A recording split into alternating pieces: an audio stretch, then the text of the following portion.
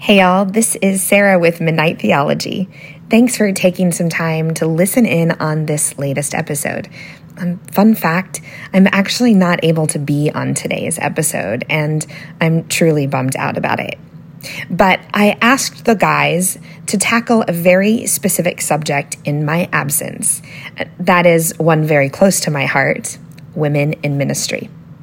I know it might seem strange that I would choose for them to cover a topic that's so vital to me and to our belief when I'm not there, to give voice to women and to help represent that. But I promise that I asked them to on purpose, because I believe there is meaning and significance in men becoming advocates for women in ministry. Now, they shouldn't have to be, right? We should be so already adopting this belief that we shouldn't need them to be advocates for it. And in many ways, we don't need them to be. We can fight our own battles. But we also experience the fullness of the kingdom when men cheer women on in the calls that God has placed on their lives. I have been a direct benefactor of that. Clergymen and Christian men who didn't see me for my gender, but just saw the call of God in my life and threw open the doors and created opportunity for me and made connections and never questioned my gender in the process because they so deeply believed that God calls women too. So I figure in men speaking to this issue, it actually helps create a positive sort of power and energy when men become people who give voice and advocate and create justice and see beyond gender to call into ministry and potential. And that's what I want this episode to be. As an aside, I also recognize that it's not very helpful for me to try to change people's minds who may struggle with believing that I should be speaking to the matter at all. And quite frankly, I would rather them explain it than me waste my time on it, which sounds awful. But I think if you're in my shoes, you would know what I mean, that I would rather focus on what God is doing through ministry than trying to explain my ministry. So I'll leave them to do that for me.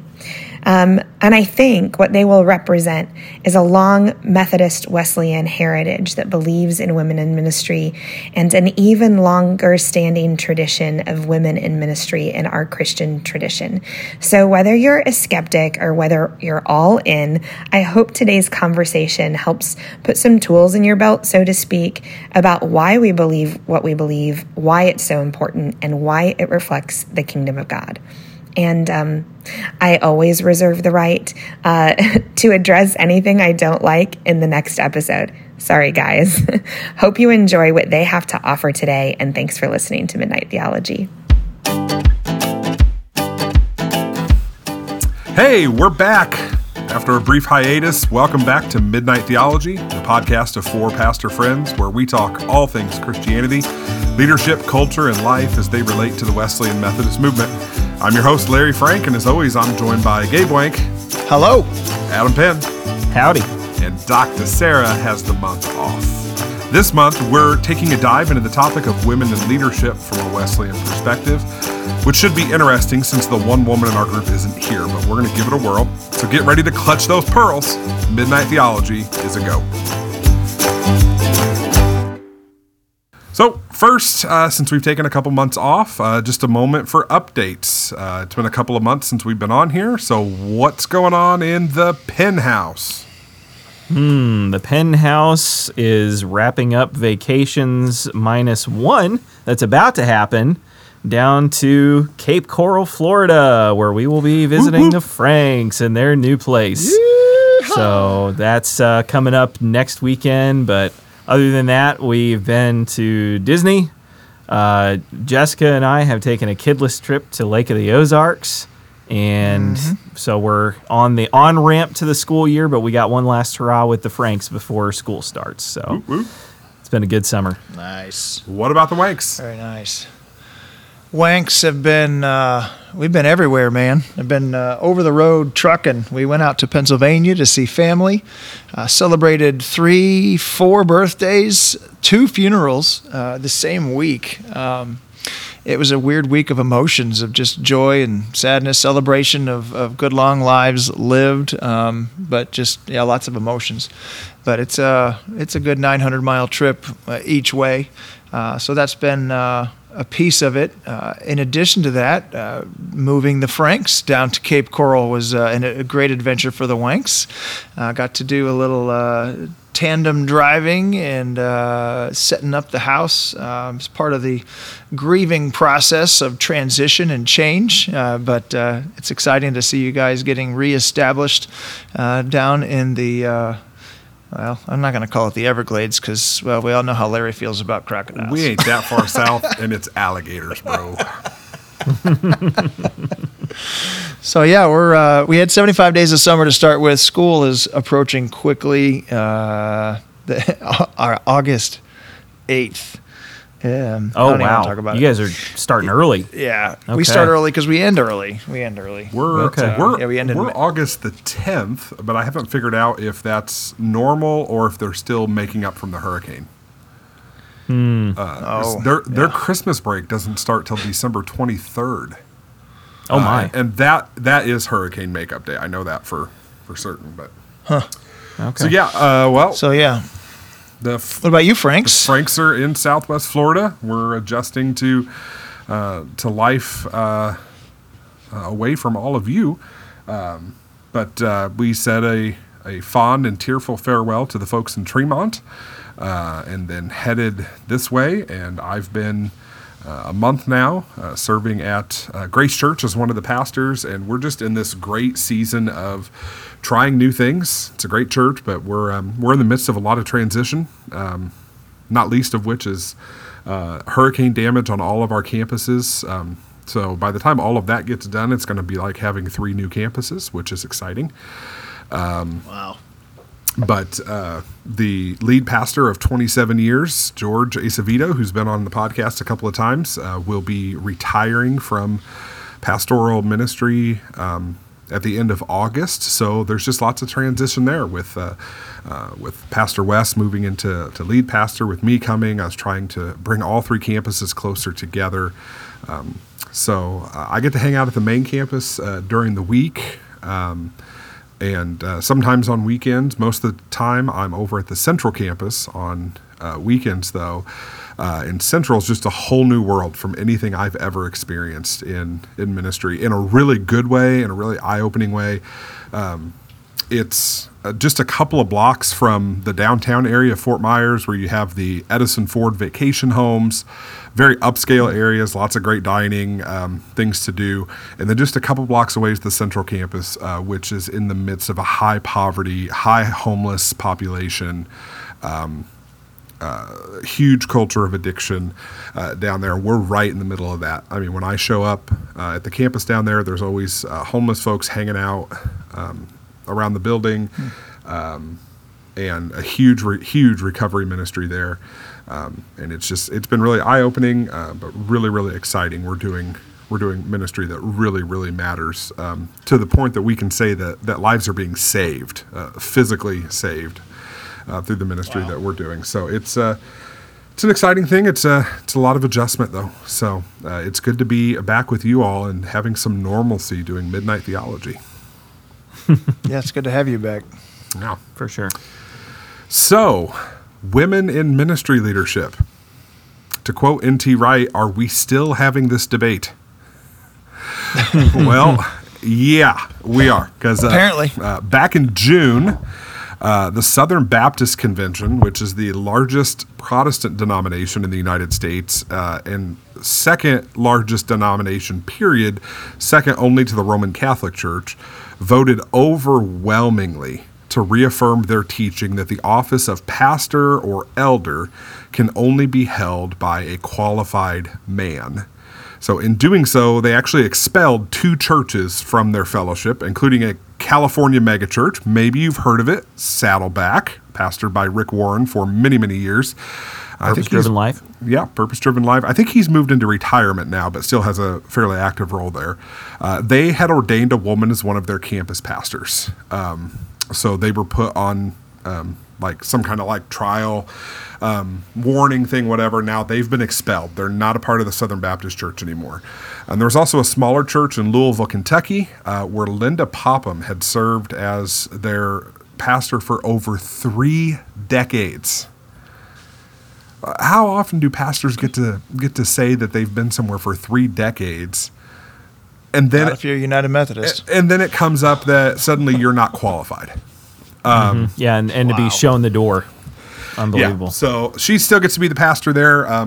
They are no longer part of the denomination either. So while this seems to be a settled issue in most Wesleyan circles, and I say most because that's not true everywhere, women still face a huge struggle and a glass ceiling when it comes to serving in ministry and honoring their call. So I thought we'd just start by sharing our own experience with women clergy, and I'm talking prior to being a pastor, especially if you had someone who, a female pastor who shaped you and your call, and then maybe we can speak a bit about what we've observed in our own ministries. And then we can kind of dive into the continuing debate in the scriptures and things like that. How's that? So anybody have a pastor who happened to be a woman who impacted your life and your call? Me personally, my call to ministry was deeply shaped by a female clergy person and fostered by a female clergy person. So the pastor of my home church was a man, and really, his role in kind of God using all of these people who kind of brought me into this fold of pastoral ministry was simply to sit me down to lunch and tell me he saw gifts for pastoral ministry in me, and obviously continue to kind of support me past that point. But my understanding of the office of pastor and the work of a pastor was deeply shaped in my first ministry job, which was at East Peoria First United Methodist Church, which was pastored by Mary Arnold. And she was so wonderful to kind of show me the ropes and allow me to practice some of the functions of pastoral ministry. She let me preach. She let me go to hospital visits. She would sit with me and talk with me about pastoral ministry. And if it wasn't for her, I would have never considered Dubuque Theological Seminary, which is where I wound up going to seminary. So it was her. She was a Dubuque alum. She brought me and showed me around campus, and just so happened that was where God wanted me to go. So if it weren't for her, so much of my early years of formation as a pastor would not have happened the way they did. And so I'm very grateful for Mary and her ministry. I have to echo that, Adam. I got to work with Mary for a couple of years, following your footsteps. You had my office a number of years ago. Yeah. Took it over, and now I took your office over. Wow, I love it. I love it. That's crazy, right? It's a good thing you just got back from Disney because it's a small world. No. Wow. But yeah, Mary Arnold was. She's a very special pastor, a special woman, a woman of God. Working with her was wonderful. I grew up with my own Mary Arnold, Judith Marie Powell Wank, my mother. She became my mother when I was 10, going on 11, and kind of my stepmom. But she's my mother of heart. She's a spiritual mother. She grew up in the Wesleyan Church in southern Ohio, where they did not allow women to wear pants, nor go to the movies, nor play cards. They didn't allow anybody to play cards or go to the movies, but the pants thing, I still haven't found the scripture on that one. But she grew up very Southern holiness in that tradition. She went to Circleville Bible College, ended up at Asbury, graduating in the early 80s from Asbury Theological Seminary, where at the time the Wesleyan Church didn't ordain women in this time frame, but they did allow them to teach children and youth and run preschools, daycares, that sort of thing. So when she became my mom, she was in her own right one of the emerging youth ministers of the day in the 80s, 90s. And when they got married, mom and dad, she kind of transitioned from the Wesleyan Church to the United Methodist Church and went through the process of becoming a deacon and then an elder, as we used to ordain in that order back in the 80s and early 90s. So she was quite influential. And thinking back on those who shaped my spiritual life, father and some other men, but probably more women on the list than men, who shaped my spiritual life, talked to me about Jesus, talked to me about the Lord, my relationship with God, encouraged me in many ways. There's definitely more of a vacuum, I think, with some of the male leadership in spiritual development in my experience, which is interesting. Just I haven't thought about that particularly. So I had to really wrestle with this issue when I went to college, 1994 to 98, up at Houghton College. It's a Wesleyan school, Christian liberal arts, 1,200 students in the student body. You would think that it would be quite normal, women in ministry, coming from my background to the degree that I was coming up, knowing that Catholics and Baptists and others did not have that same idea. But the Protestant church at large, there was, more openness there. But Houghton College had almost a majority students coming from the Baptist tradition and that Calvinistic understanding of not egalitarian but complementarian, where there's a role, there's a submissiveness to the nature of the gender of women, and there's kind of a ceiling that they can get to, and they can't pass that ceiling. And I really struggled through college to wrestle with the scriptures, to wrestle with the Spirit of God and the calling upon all of God's people into sharing the good news. And for a time, I had to kind of cloister myself into the books and maybe away from mom and dad, and just let there be some settling in my spirit and convictions and knowledge, and did a lot of discussion, a lot of deep dive, a lot of face-to-face with folks that were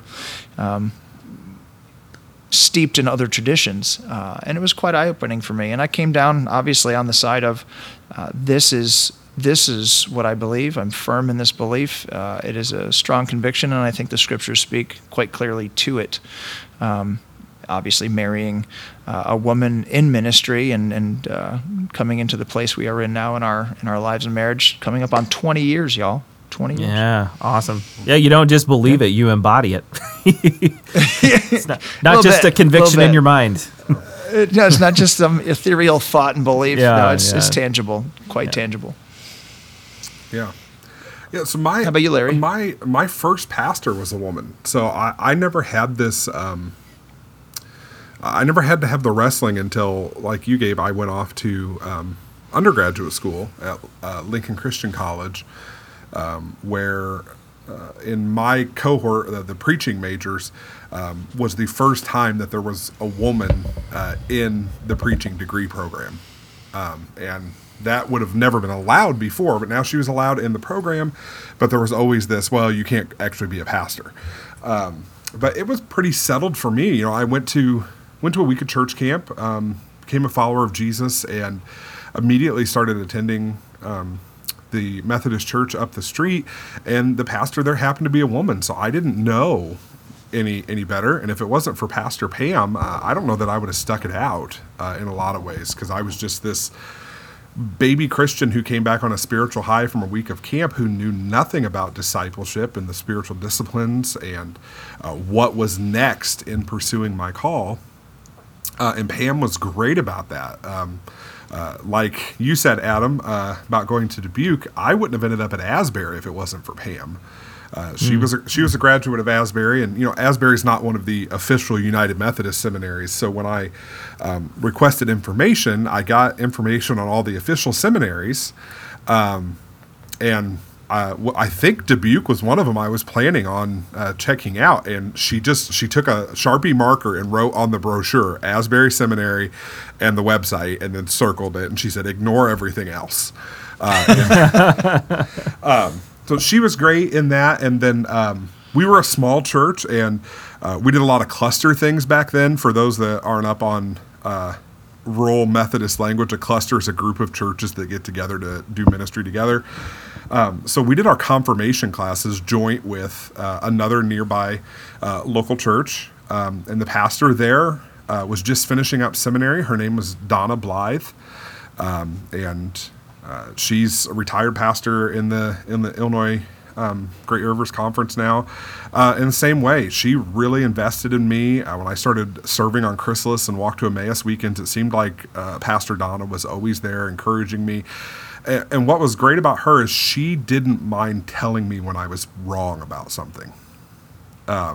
Where she could be so loving and encouraging, but she could also say, that was a really stupid thing, and you should not do that stupid thing again. So without those two women, I don't know. And then I don't know what she said, but I know when I was ordained and we have that opportunity for people to stand and speak on behalf of those to be ordained, that Pastor Donna was one of those that spoke for me, and that meant a lot after all these years that she popped up out of her seat that quick and affirmed and encouraged my ministry. So without Pam and Donna, I don't know. Yeah. Wow.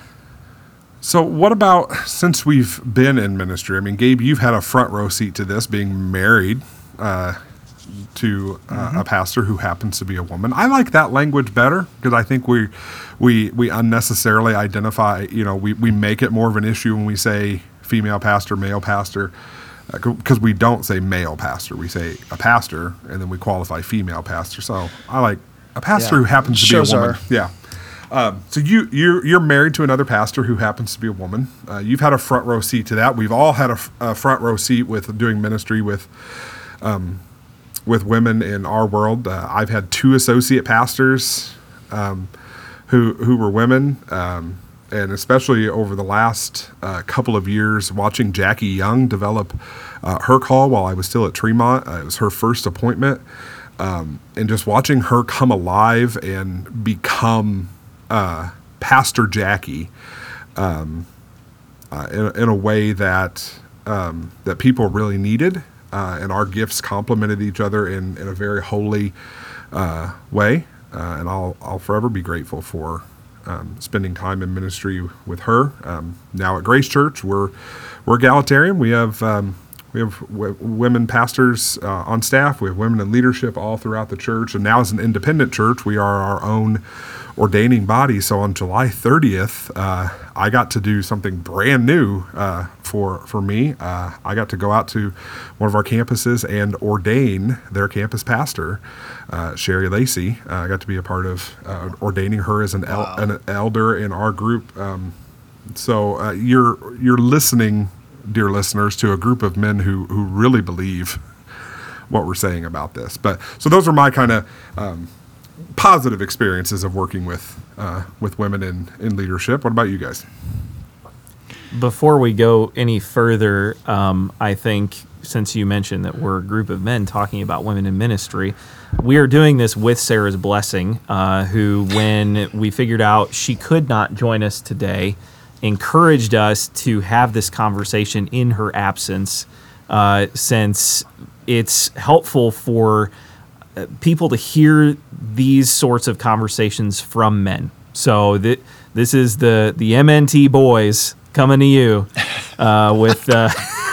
with this conversation with Sarah's blessing in her absence. So just a little quick disclaimer there. The boys. Well, the boys. And maybe the boys. And let me be the first to, I don't know, apologize or for myself. Just the nature of this topic has been forefront in part of the faith development for me of understanding who God is, who God's people are, trying to understand what God is up to within the world, pouring out of the Holy Spirit all throughout Scripture from Genesis to Revelation, and continually from the birth of the church in Acts and Pentecost. And from a very young age, very formative time, age 11 forward, wrestling with the fact that, it wasn't in my consciousness prior to having a mother who was then now in ministry, starting in youth ministry, children's ministry, and then as an associate pastor of a large church. It was in Scranton, Pennsylvania. Everybody knows Scranton now because of The Office, one of our favorite shows, right? But she was the associate pastor at Elm Park United Methodist Church, just down the hill from the Jesuit school in Scranton, University of Scranton, I think. Was it just up the hill from Dunder Mifflin Paper Company? It truly was, actually, just around the corner from the Steamtown Mall. There's an actual Steamtown Mall? Oh, yeah. That makes me so happy. All right, sorry, I didn't mean to pull you off. His little office nerd heart just exploded. I love that so much.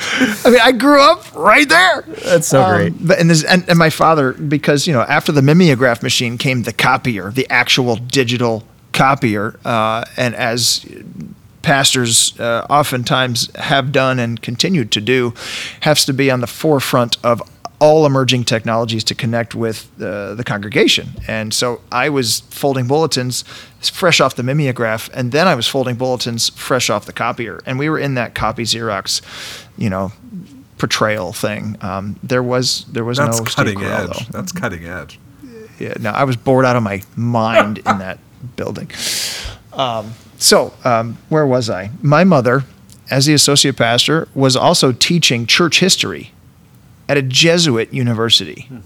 This Protestant little country bumpkin grew up in a holler near a coal mine in the Appalachian Mountains, is teaching at the University of Scranton in the 80s, early 90s. And it just blew my mind that there was large sections of God's church that did not recognize or validate her qualification, calling, enabling, equipping by the Holy Spirit of the Lord to teach grown adult men or women only up to a certain age. And that was always a weird thing. So, there's an apology that I need to make to anything I say throughout this podcast that might be offensive, that might challenge your faith, that might challenge your understanding of who God is, or how you have viewed or seen Scripture, or how you've been taught, the family you've grown up in, what mom, dad, grandma, grandpa, others have shared with you. There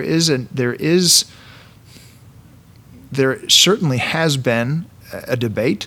There's certainly something to be said about what we have written into our legal documentation and our governmental expression of order and governance, age, sex, gender, race, nationality, all of the things where we give equality to, and we're growing in that ever more throughout the world, and not just in this country, not just in American Christianity, but throughout the church. And I think there's a connection somewhere between how we view women in the church and how we have viewed the gender differences in the roles in the family and within the life of government, the life of economics, and if we trace that arc a little bit, we can see some congruent lines there, parallel lines. But yeah, so this started with me offering the apology, just because I know this is a hot topic. This is a really difficult topic for some, but it's also from where I'm coming from in my perspective, understanding education, and between the three of us, four of us, we've been educated most of our lives, from kindergarten through seminary again for Sarah and I, and then for Sarah and Larry, the doctoral work that you guys have put in academia for the last number of years. it's just mind-blowing the amount of time and effort and focus that there has been given to study of Scripture and the application thereof. But it's past that then to say that God would create half of his image, making men and women in his image, but only giving half of the image a voice. It doesn't land. It doesn't compute. It does not make sense at all to me, just on a pure mathematical evaluation and a character of who God is. And that's one little brick in the wall. And in addition to that, you can see the evidence of God in the life and in the ministry of women and men. And you can not see it in the life and the ministry of some women and some men who are fulfilling or trying to fulfill the role in ministry. There's either an anointing or a calling, or there isn't. And I think that we have witness to that in Sarah and in the other women that we've mentioned here today. There's just something about what God does through people and how we connect that I don't think we can engender it that way. And in fact, just maybe starting out with a word, so I'm going to go to Scripture as a start. It's Galatians 3, chapter 3, verses 26 through 28, just a couple verses. So in Christ Jesus, you are all children of God through faith. For all of you who were baptized into Christ have clothed yourself with Christ. There is neither Jew nor Gentile. That's a big statement. Neither slave nor free. That's a big statement. Nor is there male and female. For you are all one in Christ Jesus. If you belong to Christ, then you are Abraham's seed and heirs according to the promise. That text is kind of, for me, a foundational text of understanding kind of the diversification or the unification of the human species, male and female alike. We are clothed in Christ. We are under the authority of Christ, and the church is the bride of Christ. But then, and I don't want to just be a mic hog, so I'll stop. But well, I think what you're saying, just offering a little bit of my background. I think what you're saying there from Galatians is really important, and I think when we read that, we need to talk about what Paul isn't saying. He's not saying that because of Christ we become genderless. He's actually pointing out that the differences are good, because this is in the context of arguing about circumcision. Should Gentiles have to convert fully to Judaism? No, they can be Christian and still maintain this difference. So when we hearken back to Genesis 1, to the creation of human beings being very good, that what he's saying is the difference is irrelevant when it comes to status in the church. There is difference and in the kingdom. Yes, there is difference between men and women, but that difference is irrelevant in light of Christ. Right. Yeah. And it was the faith, and he was, the verses prior to what I read was talking about the guardian was the law. The guardian is now Jesus. Jesus is the fulfillment of the law and the prophets, and that is where your hope is found. Your hope is found in faith, in Christ. So as far as other, maybe just kind of talking about some of the highlight Scripture texts, examples of faith within the life of Old and New Testaments. Obviously Deborah, a judge, being looked to, and a judge is a governance authority over all the people. There's something big there. God's use of Esther, of Ruth. And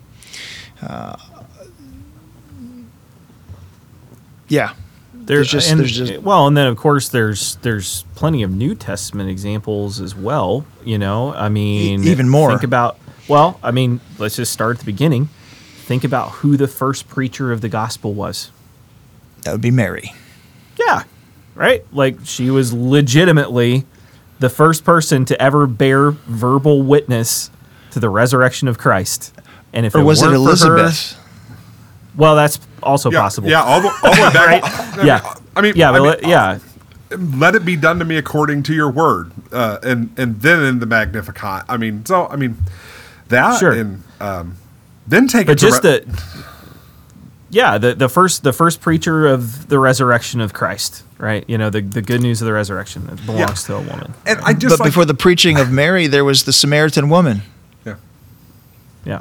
Yep. Sorry, Larry, you were going, but there was a lag. Who runs and tells everyone about a man who told me everything about myself. Yep. And that's the there's a linchpin moment in Jesus' ministry. To that point, it's a lot of don't tell yet. But he lets her go, and she tells everyone. So then take it to the resurrection. I mean, and this is where I think men we have to do some work around claiming we should be the preachers. Or where are the disciples at on Easter morning? Hiding. Cowering. The women are the ones going to pray and to worship and to do what's necessary for the preparation of his body. And without those women going and proclaiming the good news of he is risen, we don't have Easter. We don't have the church. Yep. We get a bunch of stinky fishermen with their nets hanging off the side of the boat catching nothing. Yeah, That's what we have. Peter's saying, I'm going back to my old life. And if it wasn't for Mary and Salome, that they preached the very first Easter sermon. Yep. Well, and where's Lydia from? Lydia, the purple cloth sales business owner. Lydia was Lystria. Yeah. And there was a prayer meeting going on. And where's this? Is it kind of the I can't remember the geographic location. Is it more close to India, where it was on Paul's missionary journey? I don't have this story locked in, but Lydia was a business owner in the ancient world, 1st century, and she is converted. Oh, she was by Thyatira. Thyatira. Okay. Yeah. And she's converted, and then there's a church started. She's leading the church in the ministry that goes on there. Yeah. And I love Romans. Go ahead. I think that's part of what we misunderstand in our culture. We think that in the 1st century, women were completely this secondary class, but you have people like Lydia who are wealthy business owners, women of means, whatever. That this is kind of a modern construct of, certainly there are pockets where women are second-class citizens and considered property of their husbands and things like that. But there's also this evidence of women who are leading and making a difference and owning their own business and making a difference. So you have Lydia, you have Priscilla. That there's a really good evidence of her pastoring. And an interesting argument we were talking about offline before we came on, that Priscilla is actually the author of the book of Hebrews, and that would really blow some minds. Wow. That blows my mind, because there's never been a claim to the authorship of Hebrews. I mean, I was taught that it was Paul, but there's just no chance that Paul wrote Hebrews. The language is not right. Nympha in Colossians, who was the leader of a house church. Mm-hmm. That's another reference. Mm-hmm. The letter of Romans was there was Phoebe that was mentioned as that's right. Having borne that letter, which meant that she would have actually read the letter to the congregation. Yeah. Right. Yeah. So, there are multiple examples in both the Old and New Testaments of women in leadership roles in the life of God's Aquila people. and Priscilla. Yeah, there's a married couple, Aquila and Priscilla, and Paul inverts the names so that the female name, Priscilla, comes before Aquila in Paul's writing to kind of give emphasis to the woman over the man in the letter itself. That says something. This is part of the study and understanding of how we read Scripture. And more than once. There's Paul. When we first meet Aquila and Priscilla, they're coming into the story. They come to Corinth from Italy. They're victims of Roman persecution, but Aquila was a Jew. Priscilla, she shouldn't be named. And yet Paul is naming her, which confuses us when we hear and read Paul saying, well, women should be silent. Women should not, they need to keep their heads covered. They need to ask questions of their husbands. So how do we wrestle with those other texts? So let's go there. So we've talked about multiple examples of women leading and holding prestigious positions. So let's talk about what, in my estimation, are kind of a minority view of texts, and talk about what maybe is really going on. So the first one I pulled up is 1 Corinthians 14 in a section that most of our Bibles are subtitled "A Call to Orderly Worship." That's going to be important in this conversation. And starting with verse 34, 1 Corinthians 14:34, women should be silent during the church meetings. It is not proper for them to speak. They should be submissive, just as the law says. If they have any questions, they should ask their husbands at home, for it is improper for women to speak in church meetings. Now, my friends in the more complementarian stream that would say that women should not hold pastoral office, this is one of them that they will go to. So let's have a conversation about that. What's going on here? Is Paul saying women should not speak or teach in the church, and that should be the end of it, and we're stepping outside of Scripture? Or is there something else going on here, something more than what we think? So N.T. Wright had a really great article that addresses a lot of these kind of hot-button passages that have been debated over the years in relation to women's roles in the church. And I'll go ahead and link that in the episode description. But one of the things that he lifts up is that it was likely customary that when church meetings happened, men would sit on one side and women would sit on the other. And this tradition has continued in various Christian traditions across the centuries.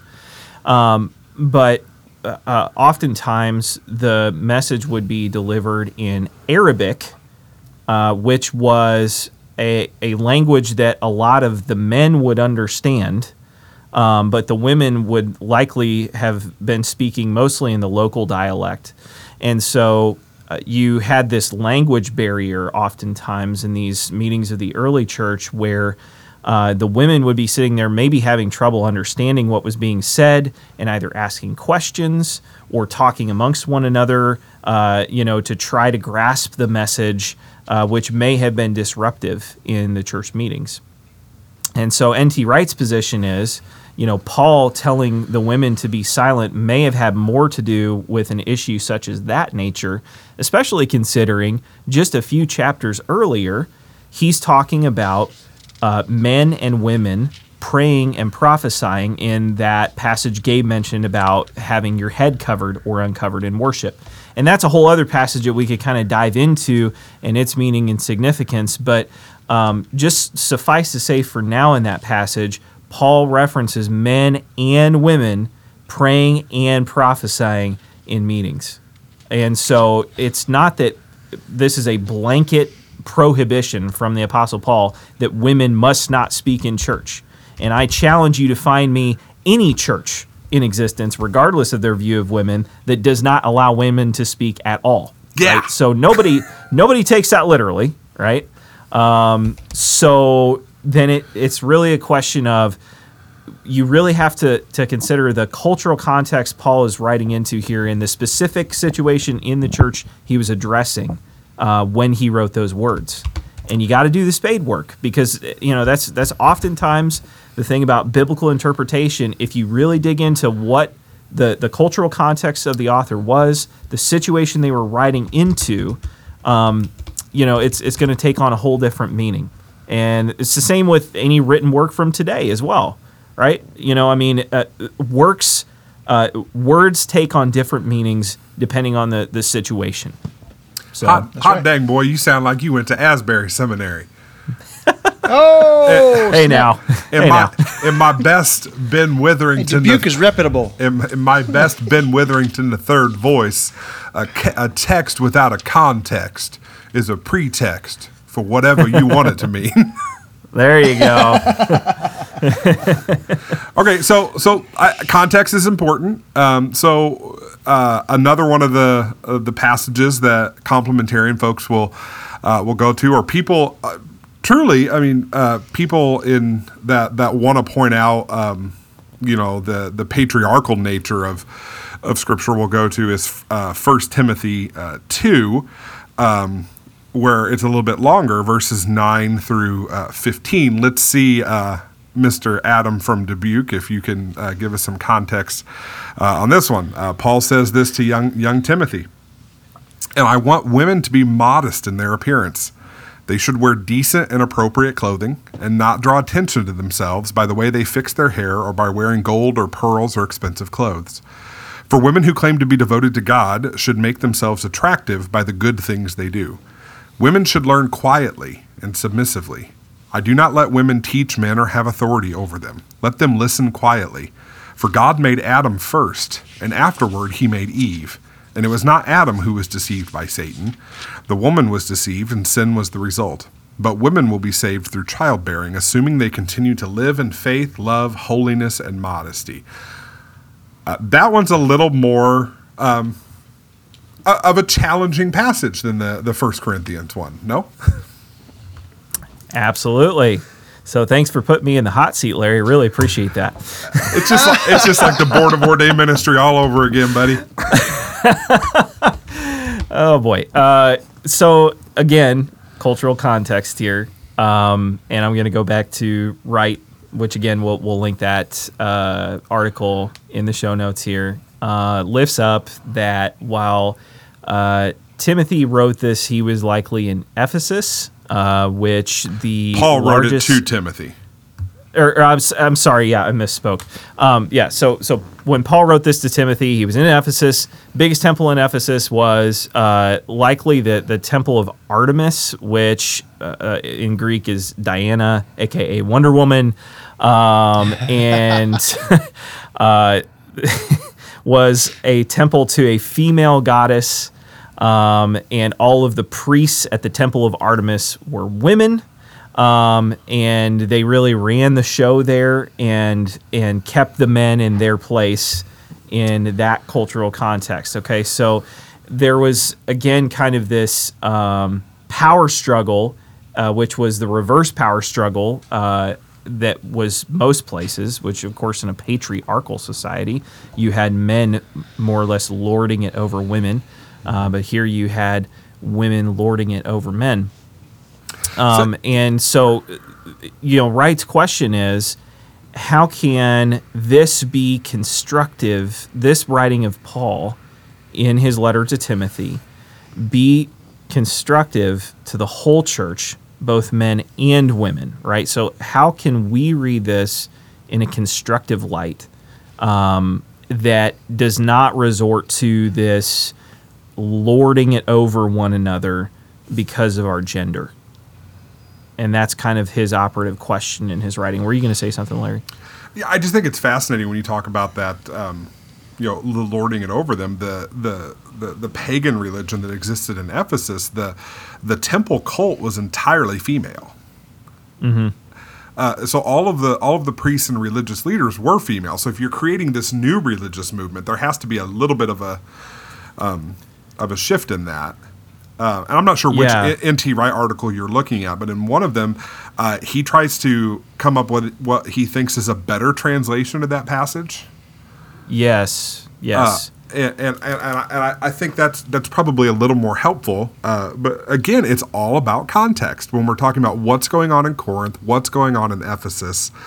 And I remember like Bible Study 101 in undergrad, we talked about the first thing we have to do is grasp the text in their town. That was the language we used. And then we had to measure the width of the river to cross. What are the cultural differences? Mm-hmm. And then we have to find a way to bridge that gap before we can interpret it in our time. So we're taking things out of context and trying to apply them to our time. in a way that just doesn't make sense. Yes. To where we're committing that sin that Ben Witherington talks about. A text without a context is a pretext for whatever you want it to mean. Yeah. So, and that's what really the value is in looking at these cultural trends that were happening, that continue to happen right now, right? Because that's exactly what we're seeing right now, not just with the status and role of women in society, but with anything, right? If we're trying to correct something, oftentimes the way we correct it is to take the pendulum and swing it in the exact opposite direction, 180 degrees, when really what is good and right and true is somewhere in the middle. And I think that's what we see in Paul's instruction, even in his letter to Timothy here, about the role of women in the church. And I like how N.T. Wright translates it, because when he talks about women learning in quiet submission, that is, let me pull up the scripture here. So that's verse 11. A woman should learn in quietness and in full submission. This is not necessarily referring to quietness and full submission to men. It's the quietness and full submission that we should all be learning in before God. Boom. And that's N.T. Wright's reading of that verse, okay? And then the very following verse, I do not permit a woman to teach or assume authority over a man, is again, don't resort to these power struggles between genders, right? That so often happen when either men try to lord it over women or women try to lord it over men. Don't try to swing the pendulum too far in either direction, but really allow one another the freedom to learn in quietness and full submission to Christ. And so this, I'm going to go ahead and read his translation that Larry mentioned here. Okay, so with that in mind, here's how N.T. Wright would translate this passage. So this is what I want.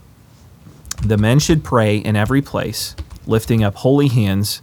And this is, I'm sorry, let me go ahead and get the citation here. This is 1 Timothy chapter 2, verses 11 through, I'll read through just 11 and 12.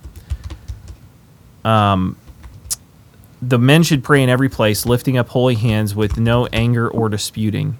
In the same way, women too should clothe themselves in an appropriate manner, modestly and sensibly. I'm sorry, I started at 8. They should not go in for elaborate hairstyles or gold or pearls or expensive clothes. Instead, as is appropriate for a woman who for women who have professed to be godly, they should adorn themselves with good works. So again, he's giving these commands to both men and women to lead godly lives, right? He isn't being inequitable in his commandments here, but basically conduct your lives in a way that conveys godliness. They must be allowed to study undisturbed in full submission to God. That's how he translates verse 11. I'm not saying that women should teach men or try to dictate to them. They should be left undisturbed. Okay, so that's how N.T. Wright translates those verses. Essentially, instead of trying to lord it over one another as the battle of the sexes, let's all learn in quietness and full submission to God. So again, that's so cultural good. Context and a different reading of the text that is charitable to both men and women for the benefit of the whole body. Come on, yeah. So I really like it. That's so good. I mean, and that's been a part of our Wesleyan movement. Whether like you guys are in the United Methodist Church, I'm in an independent Wesleyan-minded church. I mean, as early as 1761, John Wesley is giving women licenses to preach. Sarah Crosby was the first one that he gave that license to, and it had to have been instilled in him by his mother, Susanna, who by all accounts was the better Christian leader than her husband. For a good amount of time, he's off in London, and they have an interim pastor, so to speak, at the church, and nobody is showing up to worship.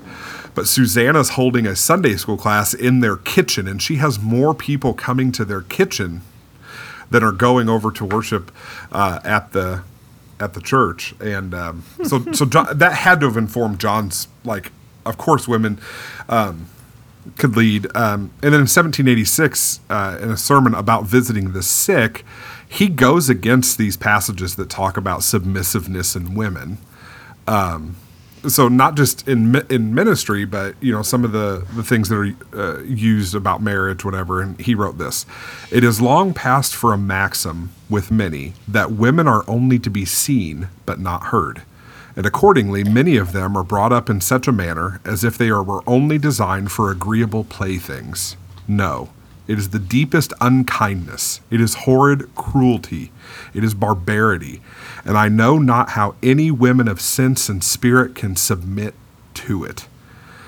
And as he starts writing books of worship for North America, as the Methodist Episcopal Church is founded, in 1784, he removes the word obey from the marriage vows, pointing again to that contextual reality of mutual submission. And we've not always done that perfectly, so don't hear me attacking Southern Baptists and lifting us up, because after Wesley's death, there's all these splits that happen in Methodism, and some of the Methodist denominations don't continue this practice. The Methodist Church didn't formally give full ordination rights to women until 1956, just a little over a decade before the United Methodist Church was founded, and we still have work to do. It was just, I think 5 years ago at the last Free Methodist General Conference that the first woman was elected as a bishop in the Free Methodist Church. So there's all these pockets of advancement, but there's still so much to be done and places to go. And I know I've also had a front row seat to the challenges of my female clergy colleagues, the things that they experience that I don't have to. Culturally. Yeah. Culturally and walk. So the very first appointment I had, they had two bad pastors who happened to be women. And it took me 6 years to convince them that they didn't have bad pastors because they were women. They just had bad pastors who happened to be women. But the night of my take-in, and there's all this secrecy around who's coming and whatnot. Brittany and I were engaged, and the superintendent insisted on Brittany coming to the meeting because we were just going to be getting married in a few short months. He met with the staff parish committee first, and as we came in, I heard him say, "I want you to meet your new pastor," and Brittany walked in the room first. And I saw people start folding up their papers and getting ready to leave. Oh, no. To where if she would have been the one, they would not have even given her a chance based on her gender. But as soon as I started to speak, man, they were happy. They wanted a young pastor. They wanted a young male pastor. And that, we worked really hard on that when we'd have special services, and, we did Sunday night Lenten services. I went very heavily after women preachers in those. I wanted them to see the best women preachers that they could. But that was one of those first moments of me going, there's a whole different struggle that women have to face in that. And I think that's part of what I love about the three of us having this conversation. Women don't need our permission to preach, but I have heard Sarah say they do need our championing, that we need to be champions and we need to be supportive and vocal about this and not let them fight alone. I think that's part of what we're trying to do in having this conversation. So I think we're going to end this way. We're going to end like Letterman style with some top 10 things. So these are the top 10 things that Larry has learned living in Southwest Florida. Okay? Sounds Okay. good. Okay, number 10. No one who lives here is actually from here. They're all just like me. they're from the Midwest or they're from New York. You would not believe how many people are here from Brooklyn. And they're everywhere. Northerners who got tired of the cold. Yes, but then all the people who are actually from here are currently in the Midwest because it is cooler there, even though you all are experiencing a heat wave as well.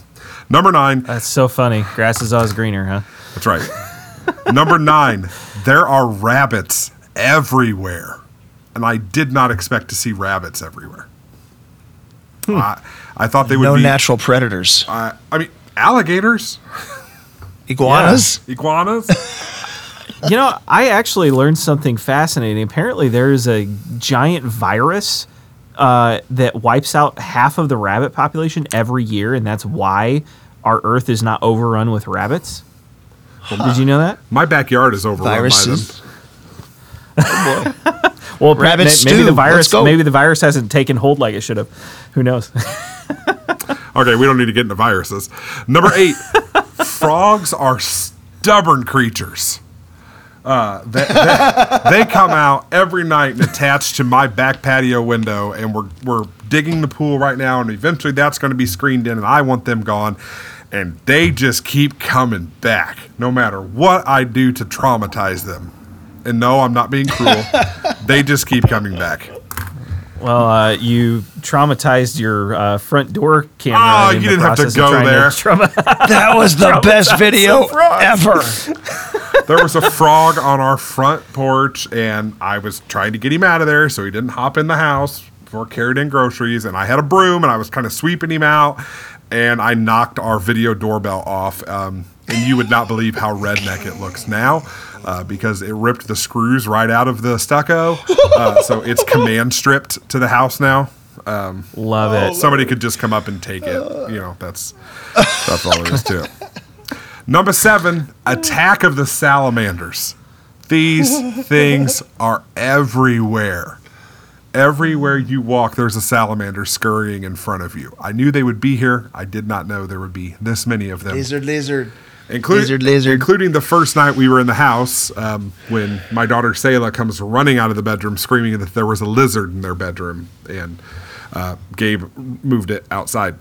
And they're everywhere. I'm looking out my office window right now, and 1, 2, I count 3. Wow. And they run under our office What about door. the one under your desk? Don't you see the one under your desk? No, I'm not looking. Number 6. They're quick too.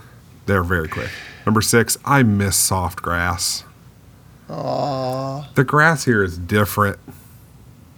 It's different. Is it more like crabgrass? Yes, it's very stiff and crunchy, even when it's well watered. One of our pastors is from Kentucky, and he was visiting recently, and his wife posted a video of him and his kids laying and making grass angels in the Kentucky bluegrass. So they miss it as well. Number 5, there are these little ants everywhere. Like, right now, running across my computer screen, there are these tiny little ants. And Really? they're everywhere. Inside? Inside. They're everywhere. I don't have them at home, but they are definitely at the church. Oh my. They don't seem to bother anything. They're just there, and there's nothing they would want on my desk, but they're here. Number 4, a good one, fruit is on another level. I'm so jealous. Oh my gosh, the fresh produce is out of this world. We've been eating so much pineapple. It's not even funny. Number 3, 90-degree Gulf water can indeed cool you down. That was a surprising one for us. When it just happens to be that hot outside, 90 degrees feels wonderful. But as of today, it is apparently 101 degrees. That's what they're saying, and it may be the hottest water ever recorded. That was down in just south of Key West, though, so we're a little cooler than that here. Number 2, this is the one that irritates me the most about living in Southwest Florida. People believe that using a turn signal will cause them to burst into flames. Having just went to Disney, I can confirm that one. No one. And if you use a turn signal to say, hey, I'm getting ready to switch lanes, they will accelerate. And it's just like don't care. Your hand will not fall off if you touch that. So if I'm garnering any new listeners from Grace Church in Southwest Florida, use your stinking blinkers. It's what God gave them to you for. And number one, it's so freaking hot. Hey. I knew it was going to be hot, but holy Hey, you can't hear my violin, smokes. Can't hear it. Holy smokes. Playing the violin with my thumb and my index finger. Using your turn signal may not cause you to burst into flames, but going into your backyard might. Yeah. So, hey, one other thing. We want to plug the Holy Land trip again, March 3rd through the 12th of 2024. Adam put the link there. It's like little over $4,200. We've got 20-something people signed up to go right now, and we would love for you to join us, whether you're from the Midwest listening to us, or Southwest Florida, or somewhere in between. Come and join us. Hey, that's all the time we have for today. Next month, we're going to be joined by my friend and new colleague, Pastor Wes Olds. He just wrote a book called Confronting the Thief Within, and it's an incredible book. You don't want to miss this conversation that is spiritual, Powerful, and pastoral and psychological all at the same time. So that'll be next month. Until then, thanks for joining us on Midnight Theology, and to all the women out there feeling a call to preach or lead, preach. Do it. We need you. We love you. We see you. Preach.